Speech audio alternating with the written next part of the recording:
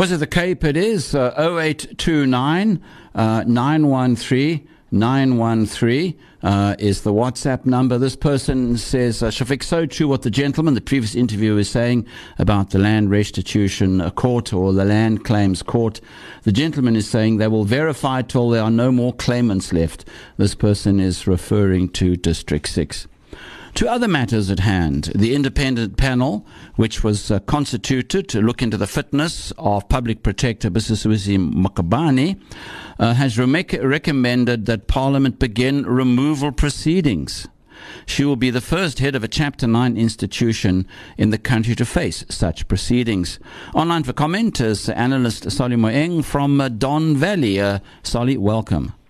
Good afternoon, Shafiq, and to your listeners. Hello. Hi, what do you make of this? Do you think that this is a follow-through of a process that will be followed through? Well, it's a pity that we live in a country where, first of all, it's not surprising that they came to the recommendations where we are at now, because, I mean, we've seen this woman behave in a way right from the time she entered those offices, soon after the departure of her predecessor advocate, Solly Moeng. I mean, she came in there and she started telling people not to watch ENCA, for instance, but to watch that radio station that belonged to the Guptas. She was already saying she was never going to meet with Madonsela. She was saying bad things, criticizing Madonsela. So she came in there, guns blazing, and it was very clear which side of the political divide she was in. So is this going to happen or not? No, because we live in a country of too many alternative truths, isn't it? I mean, we know what she's been very consistent in her conduct. She's had a number of very adverse court judgments against her, but we also live in a country where there are enough people out there to defend her, because she's acted on their side, and that is a sad part of it. So would you say that the scenario is that everything will just be under review and that the RET faction will play their cards? Yeah, absolutely. In the end, it's going to come to some kind of parliamentary vote, isn't it? And we don't know which numbers are going to dominate. But there's no doubt about it. All those RET people are going to vote to keep her. The EFF, surprisingly, is going to vote to keep her. It's going to be interesting to see whether it's going to be a vote that is anonymous or not. Obviously, if it's anonymous, then it will be even more interesting. And then, I mean, if it were an anonymous vote and she won, it would mean that Cyril Ramaphosa is in trouble. That's what it would mean. If it's an open vote, obviously people are going to be a lot more careful, but there are people who are a lot more clear about whether they support her or not. Those are the RET people. But of course, I mean, the Public Protector has very little time left in office in any case. It's a matter of months before she has to go anyway. And I doubt whether she can do much more damage than she's done, because she seems to be now spending all her time counting pennies to pay for court cases, being in court, or facing adversarial committees. Well, it's almost pretty much the same way that Democrats tried to do with Donald Trump after he left office. The thing is, it's a matter of record. As a matter of record, if she has been wrong and she deserves to be kicked out of her job, even if it's a day before the actual end of her contract, it will go onto her record that she didn't leave her previous job in a way that is honorable. And I think that the process has to go through until its natural end, until, all the democratic processes are allowed to be followed. Yeah, this is going to be an interesting one, because I can foresee a huge amount of canvassing going on behind the scenes, because the RET faction would love to give Ramaphosa the finger, and Parliament's a wonderful place to do it. Yeah, correct. But, I mean, look, at least now we're at a point where we have a pretty good idea of who stands of which side of the divide. I don't think that there are many surprises there.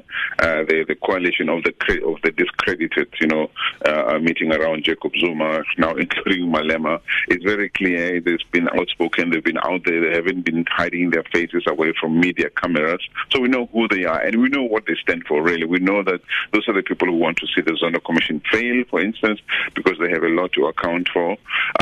question is going to be whether or not they will outnumber the reformists. Some people call them the reformists, the other people, or not, and that's going to determine whether or not we are really standing as a country, as a democracy, as a constitutional democracy, we're standing on firm ground or shaky ground. Do you think, to try and find some water in the glass, that the positive thing is that the next time a public protector is chosen, that people involved in the processes are going to be a lot more careful, perhaps, than what they were with the previous one? No, unfortunately not. Again, because we live in a country of too many alternative truths.